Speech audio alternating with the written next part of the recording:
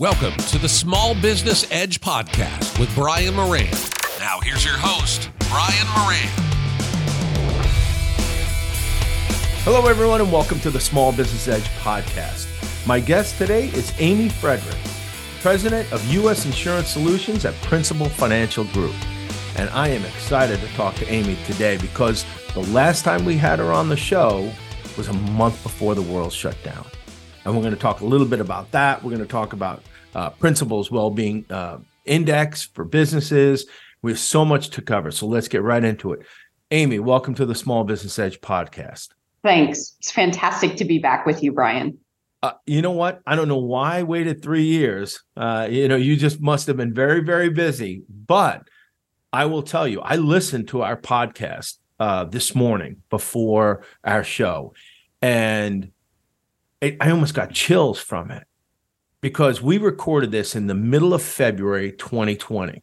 Now, let me set the scene for everybody, right? The U.S. economy was in a very good place, right? 3.5% unemployment, less than 2% inflation. The fear of recession is gone. It's a new year. It's a new decade. And there were a lot of people who thought, okay, I'm going to move my chips all in on my business because I'm excited about what the future holds. And we were less than 30 days out from literally the world just shutting down. It was, it was crazy. I remember that conversation too, Brian, and I go back to it and we're like, joking about our dogs and talking about comparing benefits to buying a toaster. I mean, it was a great conversation and I felt the warmth and I felt the excitement. But man, when you think about being an insurance company, I mean, jaw-droppingly, I had no idea that literally within 30 to 60 days, we were going to be fielding the most questions we'd ever fielded, literally in my history in this business, on do I have any protection at work?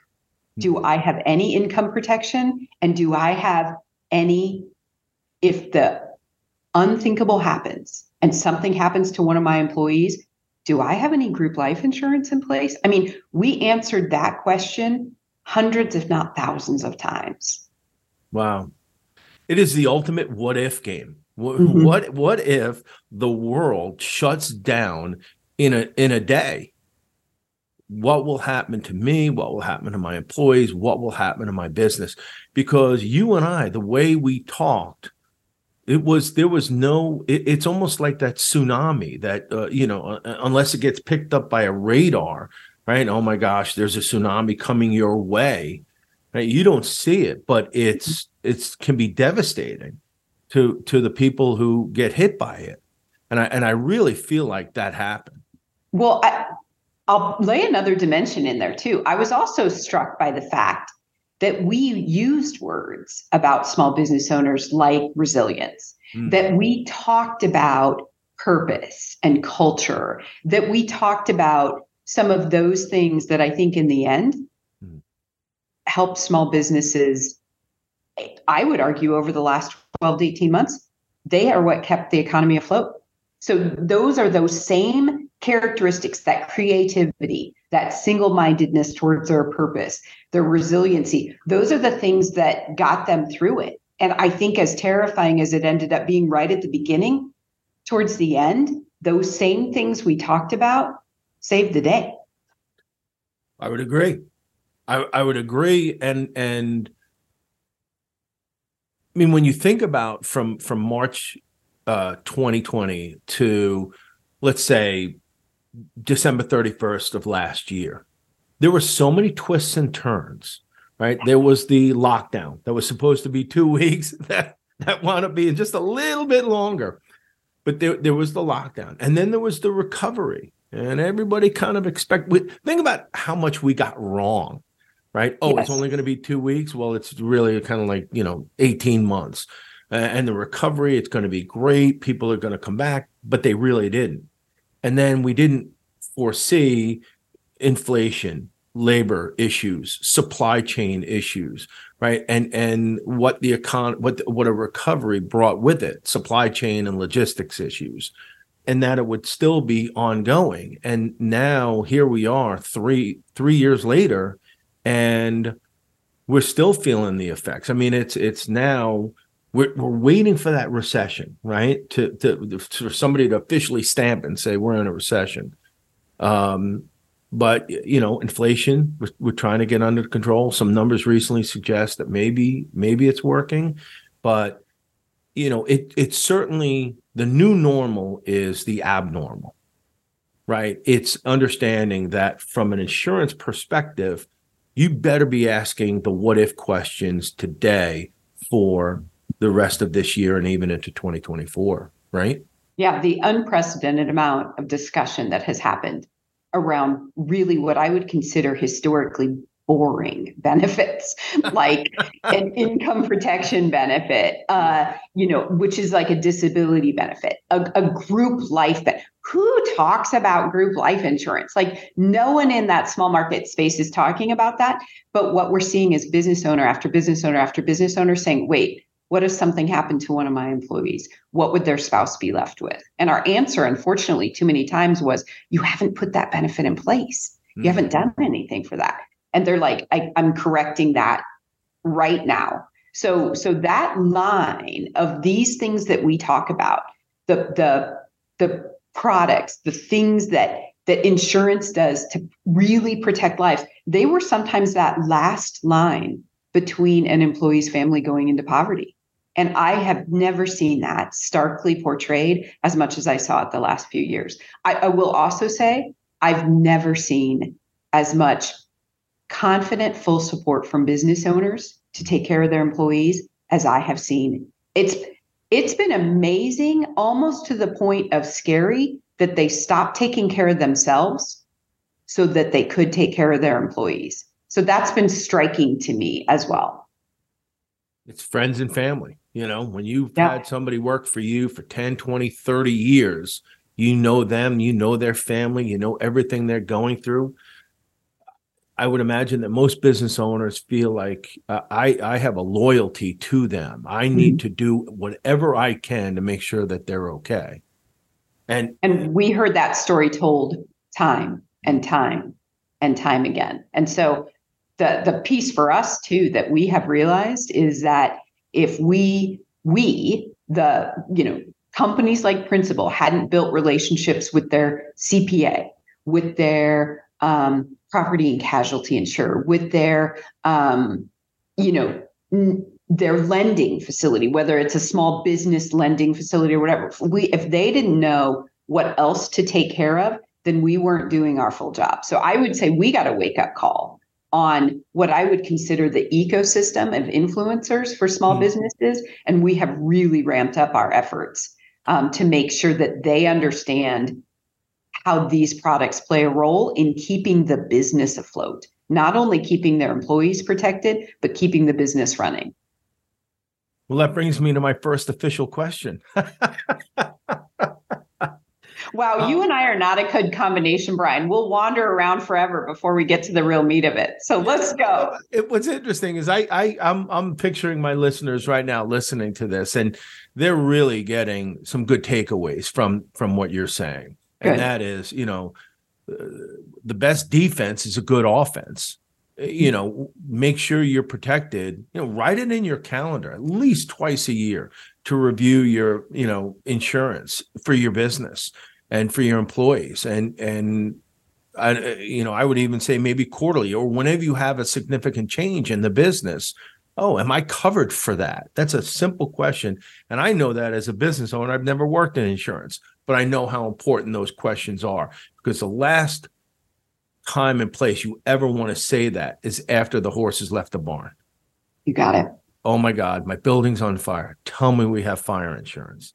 Correct. No, that would be the right time to say it. Yeah. Right. All right. So we just closed the first quarter of 2023, which is truly incredible. And I know that you speak to a lot of business owners and people, as you mentioned, people in that ecosystem. From your vantage point, what are you seeing right now? Like if we took a screenshot of the small to mid-sized business market, what does that look like from your perspective? The good, the bad, the ugly? So there's a ton of good. The good is their optimism, their cash flow, how they feel about their local economy is as high as we've seen it in years. So even matching or exceeding some of the pre-pandemic levels. So when we go back and start pulling our data from 2019, 2018, we're seeing optimism and sentiment mirror some of the things that we saw back then. So not only do businesses feel good about themselves, they feel good about kind of the economy that's surrounding them. Now, this latest wrinkle with some banking and lending, I'll be interested in seeing, because we actually very quickly refielded some questions in our study that we won't have access to until the beginning of May. But I'll be interested to see if there's a kind of a little pause in that optimism based upon some of the lending and banking. But what we were seeing right before that was very high levels of assurance that they had done the right things to grow. So that's the good news. Yeah. You want the bad news? Yes, of course. So the bad news is the business owners have moved on a little bit from, I'm going to call it like employee well-being. They're kind of like, I'm not going to worry about the burnout and mental health quite as much. The employees themselves are still worried about those things.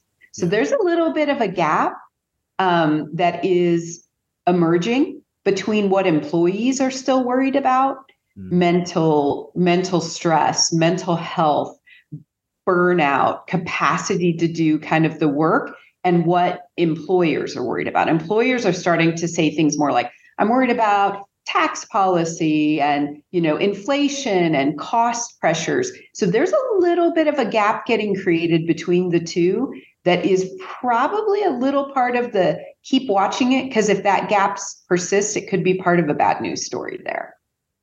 It's funny. The three things you mentioned about the employers all had to do with finances, right? I mean, that, and knowing the business owners that I do, that's always going to be, priority number one. And as you also mentioned with the banking, all of a sudden, credit lines get a little bit tighter. Applications don't get approved as much as they were in the past. Obviously fewer grants and loans from the government. We've kind of passed that phase. Yeah. So I go back to that whole question about the recession. Like, the Fed is, in my opinion, is doing everything it can to stop small businesses from hiring because they want that unemployment number to go up. And small businesses are the ones that are doing the hiring. And I think that with everything that a business owner needs to think about, something that needs to get put on the back burner. And the ones that I talk to feel like I just spent 3 years, in the trenches with my employees, and I love them to death. But I got to be able to focus on some of these other things now. I need to know that they're strong enough to be able to stand on their own, maybe solve some of their own problems. And that sounds a little cold, but I think that's that survival mentality with some businesses where they're like, okay, we're in this, we're all together, we're family, we need to stand together, but we also need to stand independently. If you got some issues, I'll give you the resources, I'll point you in the right direction, but we need to be focused on the next 6 to 9 months right now in this company. Let me give you the profile of the business owners that I see that I think are doing it the best. I'd love to hear that. The ones that are doing exactly what you're saying, they're spending kind of their planning time, making sure they've taken care of expense structure, making sure they've gotten the right lines of credit, that they're comfortable, that they're still accessible to them. They have the right kind of, either it's community lending partners or whatever capacity they have if they need debt. They're spending some of their own personal planning time doing that work. And then they're spending their time with their employees, continuing to say, here's where we're doing a great job. Here's our purpose. Let me remind you back to the purpose. And let me say one of the reasons that I've got all of you all here is because you're great problem solvers. You're taking care of our customers well. You're great problem solvers. Do you need a little bit more flexibility on how you solve this problem? Do you need a few more resources on what tooling you use to do this work for our customer. So they're tying that care, they're tying that culture building around their employees to their culture of growth and sort of that culture of, I hired you because you're the best of the best and you are great problem solvers. So the companies, the leaders I see that are putting that together are tending to do the best job at matching the employees' concern about burnout, well-being, culture, and still taking care of setting themselves up for great growth. So it's not an either or. In my mind, the best ones are doing that together. And then everyone walks out going like, my company is the greatest company ever. Yeah. And they're using all those same reasons that could be challenges to reach that result. Now, what percent of businesses do you think are doing that? I kind of see it as like the pyramid, right? It's unfortunate. And I guess this will lead to my next question, which we kind of tie everything in there together. You know, what lessons did business owners learn over the last 3 years? What were kind of some of these lessons that resulted in permanent change? Because I think what we were talking about just now about, you know, taking care of your employees and making sure their well-being is you know, they're feeling good about themselves. I can see that as temporary. I can see that as, okay, once we're out of the danger and the world is not going to end, I can see people drifting back to the way things used to be and not using the pandemic as a catalyst for permanent change. So let's talk about some of the lessons that you saw. So I can see that as well, Brian. I would say, though, the lessons that have been persistent ones is that there's a direct correlation between taking care of employees, understanding the purpose and the commitment to the business, to their engagement, to their interactions with the customers, and their willingness to continue to help that employer build that business together. So I would say one of the things that I see is when you invest sort of at the base of that pyramid, kind of back to that pyramid, when you invest back at that base, that is taking care of, you know, base benefits, making sure wages are competitive, making sure they've done the right things, that people feel like they have options in how they work. Not meaning it always has to be remote or it always has to be in person, but you've given people some level of self-autonomy and flexibility, usually using some sort of technology tool to do it. But you've given people that autonomy and flexibility. The payoff is the employee engagement is literally higher. When employee engagement is higher, work product better, customer service better, end result is you grow faster. So I'm seeing the lessons are people are understanding when you take that those base needs are not the thing you do last. They're the thing you do first. So, for example, last survey we did for Wellbeing Index said that the business owners, by and large, believe that a recession is still coming. So they still believe 65% of them still say recession is coming. We asked them, though, what they wouldn't do. What would be like the last action you would take? They won't get rid of benefits. Okay. They won't change wages.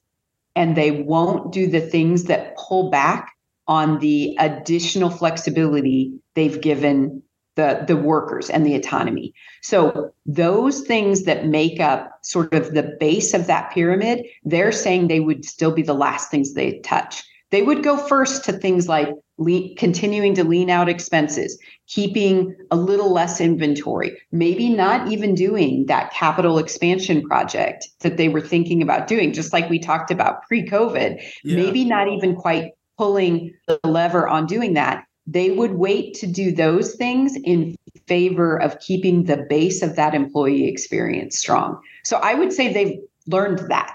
Okay. And you know what? That's smart business, right? It's smart business if you're going into uncertain seas to suddenly doing any sort of capital expansion in your business, right? Where you're, let's buy a new building. Let's open a new location.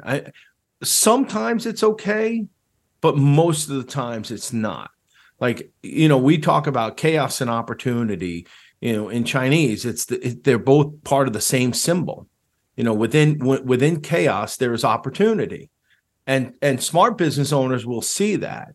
But that, again, that's really closer to the top of the pyramid.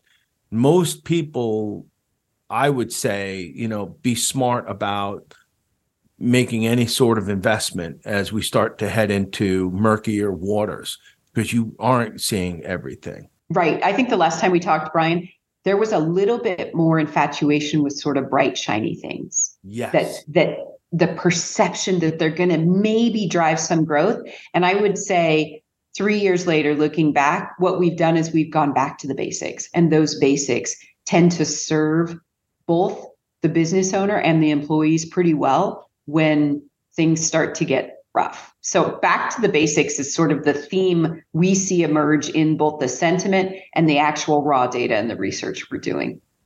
That may be the title for this podcast. Back Great. to the basics. It's certainly what I'm seeing out there as I talk to businesses. Well, you mentioned your well-being index, and I will say this, that is one of the best research tools that I have seen when it comes to understanding the small business market. I mean, you do a fantastic job of asking the right questions, and you do it enough that you really can build up, the sentiment and the attitude and the outlook for business owners, not only where they've been and where they are, but where they want to go.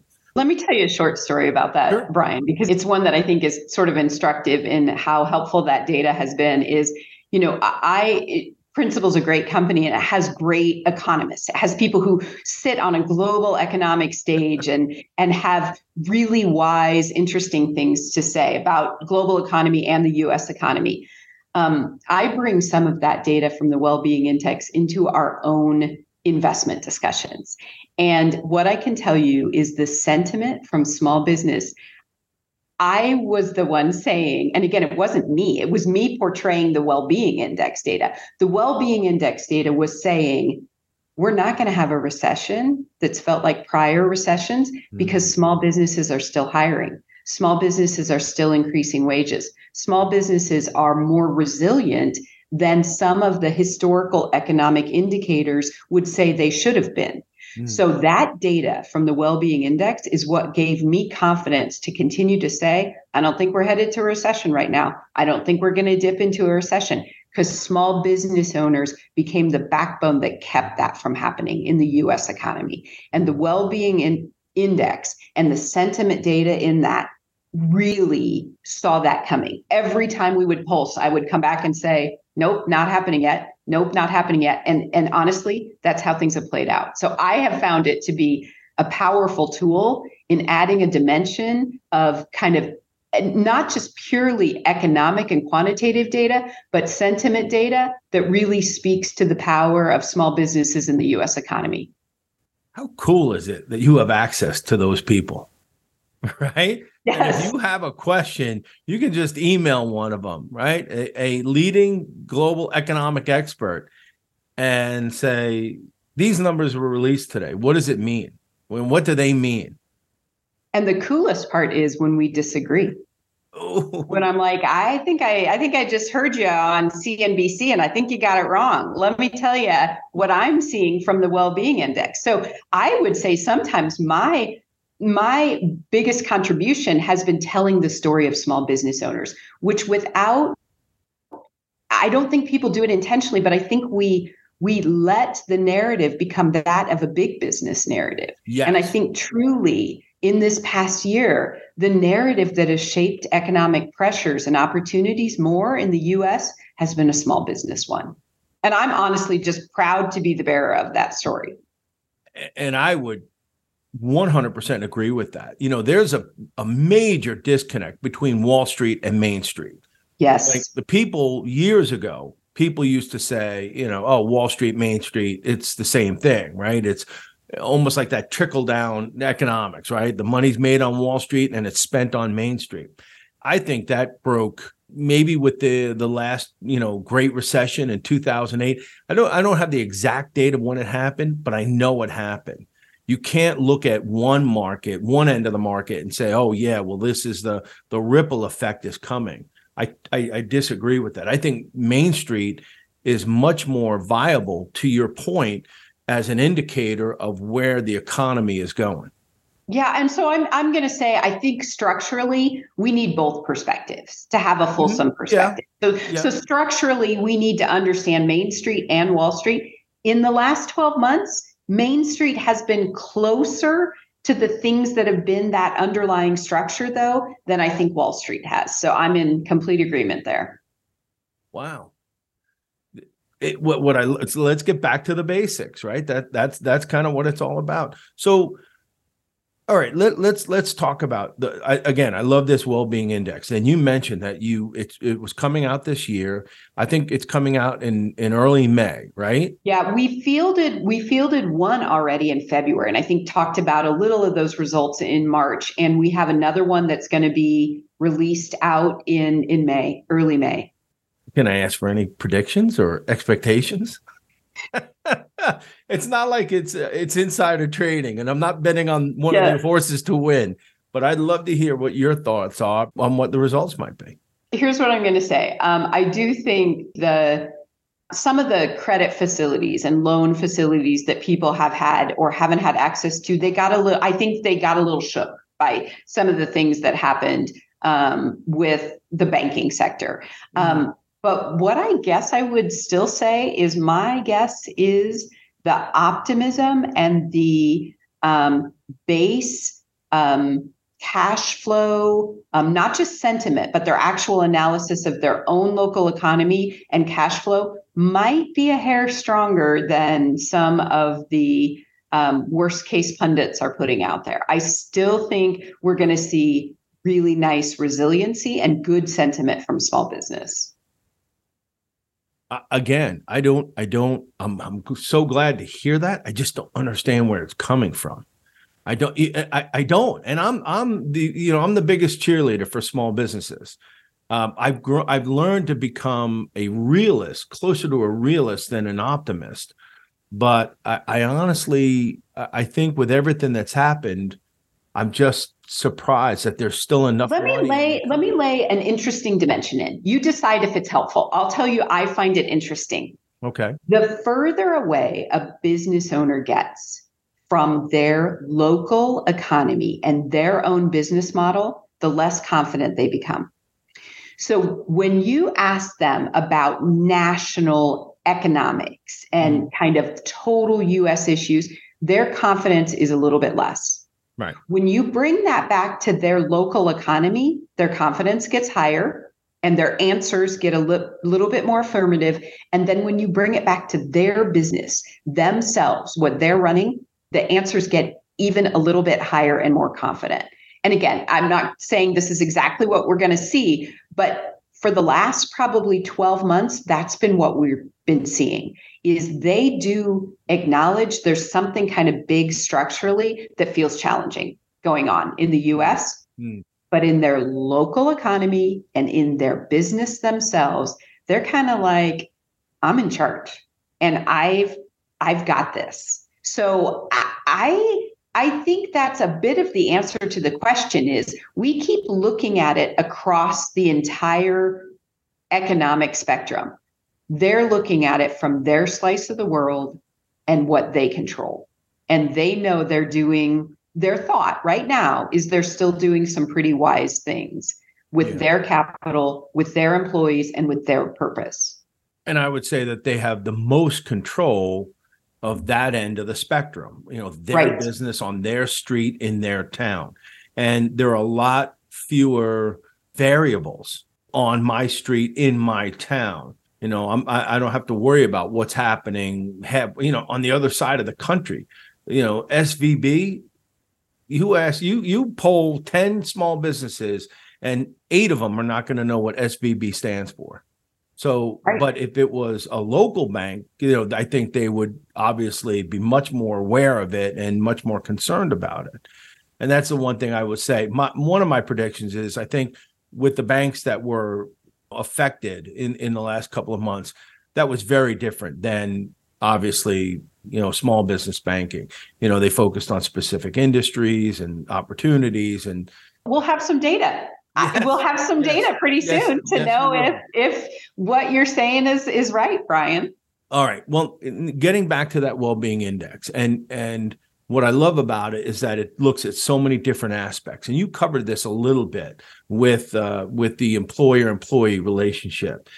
So where are we today with that? I think we covered it a little bit, but I'd love to just talk a little bit more about it because it does seem still to be an issue, right? Hiring, small business hiring, competing against the larger companies, competing against the quiet quitting. And I think we're past the great resignation. It's more to that quiet quitting, but just getting people to buy into the culture of your business, the opportunities and the benefits that a business can offer them. So what are business owners doing now to kind of keep, hire the best and keep the best? Yeah. So business owners are still saying, yeah, we've got they would express they have fewer concerns about filling roles now. So like they have less angst about those open positions. They are now fundamentally concerned, though, about retaining. So they're saying, I fought really hard for this talent and I'm going to retain it. So they're saying, you got to give me ideas and tools on what can continue to keep my employees engaged. If they're running into an issue they're worried about how they're going to save, how they're going to take care of elder care, how they're going to take care of leave or something. They are asking for a little bit more information about how to take care of those things for those key employees that are either causing stress for them or they're perceived as not being as competitive. So I said a key point there, which is key employees. And that's what I would say. What we're seeing is a little bit of shift away from total employee population. So sort of total employee population issues and a little bit more focus on those key employees. I think what the last few years have done is it's helped point out if you haven't put the right things in place to attract and retain those key employees, you put your whole business at risk. And so we're seeing a lot more interest in things like I've done some things for savings at work through like a 401k, and I've made that available to everyone, or I've made a general smaller income protection benefit available for everyone. But now I want to carve out those key employees and do things more on maybe an additional plan to allow them to save at work, like a non-qualified plan, or an additional plan to help provide additional income protection for the 4 key architects maybe of the firm. So we're seeing a little more discussion on that key employee, not full employee basis. Yeah. I this is an area that we talk about a lot on my podcast. The Gallup polls that talk about the actively engaged, disengaged to actively disengaged employees. And what's amazing about that polling is it says that on the best year, only about a third of all your employees were either actively engaged or engaged. That the majority of the employees, I think the biggest box of that were the disengaged employees. Now, the actively disengaged, they're the ones that you got to figure out who they are and just get rid of them. But the most successful companies were the ones that could turn a disengaged employee into an engaged employee. And as my friend Andrew Sherman refers to it, he goes, turning the ordinary into extraordinary. That's when you have that kind of that winning formula, winning season, because people stepped up who weren't stepping up in the past. So I think about that key employee identification. Imagine having a disengaged leader of a team that is suddenly engaged now and reinvigorated in their job because of the recognition they got as a key team leader. And now I'm going to be giving you these benefits because I appreciate what you're doing for us. Right. And some are even looking structurally at, can they share the ownership of the company? So employee stock option purchasing, doing things that share in some of the profit sharing of the company, and giving that to key employees has become a really interesting consultative discussion we're having all across the industry. And it's been a fun one to watch, because that engagement, it's not just the dollars that anyone would put at play. It's saying, I'm identifying you as someone I couldn't run the business without. And that's what people play back to me is I didn't know my business owner cared enough about this that they even knew what I did. And so those are the interesting conversations where you see engagement build right in front of you. Is that a recent phenomenon? It shouldn't be. It shouldn't be a recent phenomenon, but it kind of is. I think we saw so much fight for talent. So that war for talent really pointed out to people the costs of not taking care of the people they had. So I would say that key employee identification is a byproduct of people seeing the cost of losing great talent that was key to their operation. How do we stop it? Yeah. Yeah. All right. We're in the home stretch, but I can't let you go without asking you a question about women business owners, because I know that you're a member of the Fortune's Most Powerful Women, right? Which I love, which is so well deserved. But now we're at a time now where women are starting to return to the workforce after a record number of them left during the pandemic. And quite a few of them are actually starting their own companies, which is interesting. Maybe you see it in your index or through the events that you attend, but what are some of the obstacles and opportunities that are specific to women business owners in 2023? Yeah. So women business owners are still, you can argue what the cause is, and there's a million reasons probably why, but they're not getting their fair share of the capital that's out there to either seed their business, fund their business, or provide lending.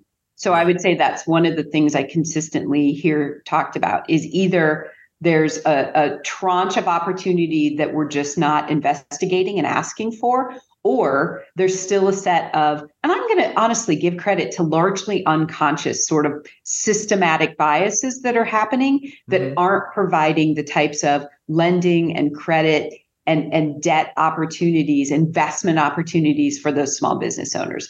So female small business owners aren't getting access to capital markets at a consistent rate.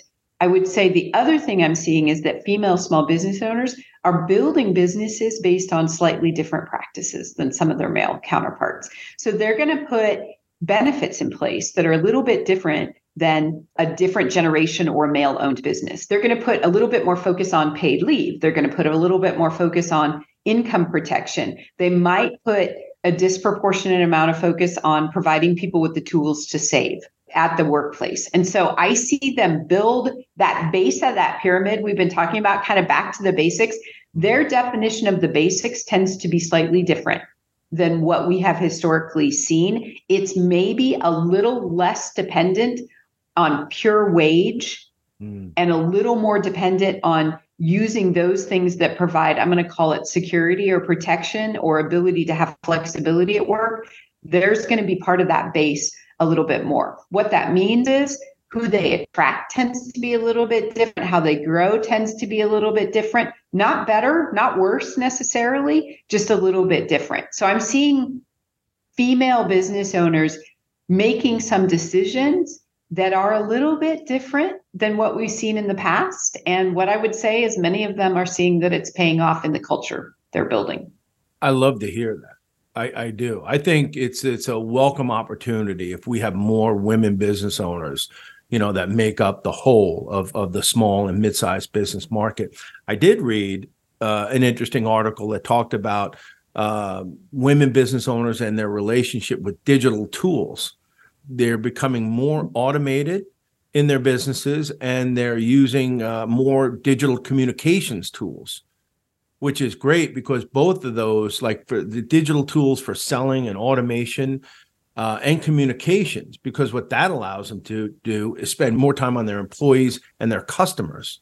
I don't know if I've seen that exact study or that exact data, but what I would say resonates in the data that we see is that those small business owners are investing in technology and infrastructure for a slightly different reason. If you ask maybe a male business owner, they would cite efficiency as sort of the first order benefit they're going to get. Female business owners would tend to answer that question with flexibility. I put that digital infrastructure in place because it gave more flexibility to either location, where the work gets done, what time the work gets done. It just made it more able to be mobile. It made it more able to be flexible. So by the way, both answers, fantastic. I got no problem, because in the end, you get the right things done for the customers and for the economic basis that these small businesses are functioning in. Yeah, I think you're right. In both cases, it's looking at solving problems and obstacles in a proactive way, using technology to make my business more efficient, more flexible, more productive. So that's definitely a lesson that I think all businesses have taken from the pandemic, is that, wow, it opened their eyes to technology. We can do all of these things, with technology that are not going to cost us an arm and a leg. Yeah, that's the piece I feel like I see, is that they understood, they always saw a technology investment as number one, sort of beyond their areas of competency, and number two, as too expensive to invest in. And they actually, regardless of gender, we're seeing data that says small business owners know that those two things are not necessarily true. They're capable of putting them in, and they can be cost effective to do. Right. Love it. And just make sure you take the time to learn how it works. Yep. Take advantage of all of the capabilities of the technology that you purchased. All right, here's my last question. So with all of the uncertainty and volatility and future obstacles that maybe we can't see right now in our economy and country, kind of like February 2020, right? What's one thought or piece of advice that you would give to business owners that they can carry around with them for the rest of this year? And maybe you've said it and you just want to reiterate it, but think about the business owners that you've seen at events and that you've talked to, knowing that, you have all this great access to some of the smartest thinkers in business. What would you share with the business owners? This is the era of purpose. Business owners have the best purpose statements I have seen. They know why they went into business. They know who they serve, and they know why they feel great about doing that. So they are the most passionate, purpose-driven people I've ever met. And this is the era of purpose. So what I would say to small business owners is lean into that purpose. Put that in the base of your pyramid. Count that as back to the basics. And I think purpose-driven businesses are businesses that are culturally very attractive, that feel like they can enable people. So go back to your purpose and small business owners own the era of purpose. Now you just messed up the title of this podcast. We can give two titles. A little subtitle. All right. Now you got me thinking. Now I'm going to have to. All right. Well, we'll just come back again and we'll talk about purpose. How about that? I love that. That's such a great. All right. Do me a favor, because I interrupted. All right. Tell me that again. The purpose about purpose. Yeah. So what I would say is that small businesses are the best, most passionate carriers of purpose that I see anywhere in the economy. They tell their story the best. They know why they got into the business. They have a personal connection with their story and nearly every employee that they have that works with them towards that story. And as we enter an era where purpose-driven businesses gather up more of the economy, that is going to be my last piece of advice, is win the economic battle by going back to the basics of your purpose of the business, and small business will win the day. We're going to end on that note. Amy Friedrich, thank you so much for giving us time today and all your sage advice and wisdom and access to all that you have access to with regard to the small business market. This was a fantastic show. I'm not going to wait another 3 years to have you back on. We're definitely going to talk more about the Wellbeing Index. I'd love to see it. I'll write something up when it comes out in May. And for all of my listeners, I hope you took a lot of notes today. There's some great tidbits that you can put into your business immediately, not only to find the right employees, but more importantly, to keep those key employees that are so valuable to your business. And with that, I want to thank you for listening. Thank you for your feedback and your suggestions. And we'll see you next week on another edition of the Small Business Edge podcast. Take care, everybody. You've been listening to the Small Business Edge podcast with Brian Moran. Please visit our website, smallbusinessedge.com, for a listing of future podcasts.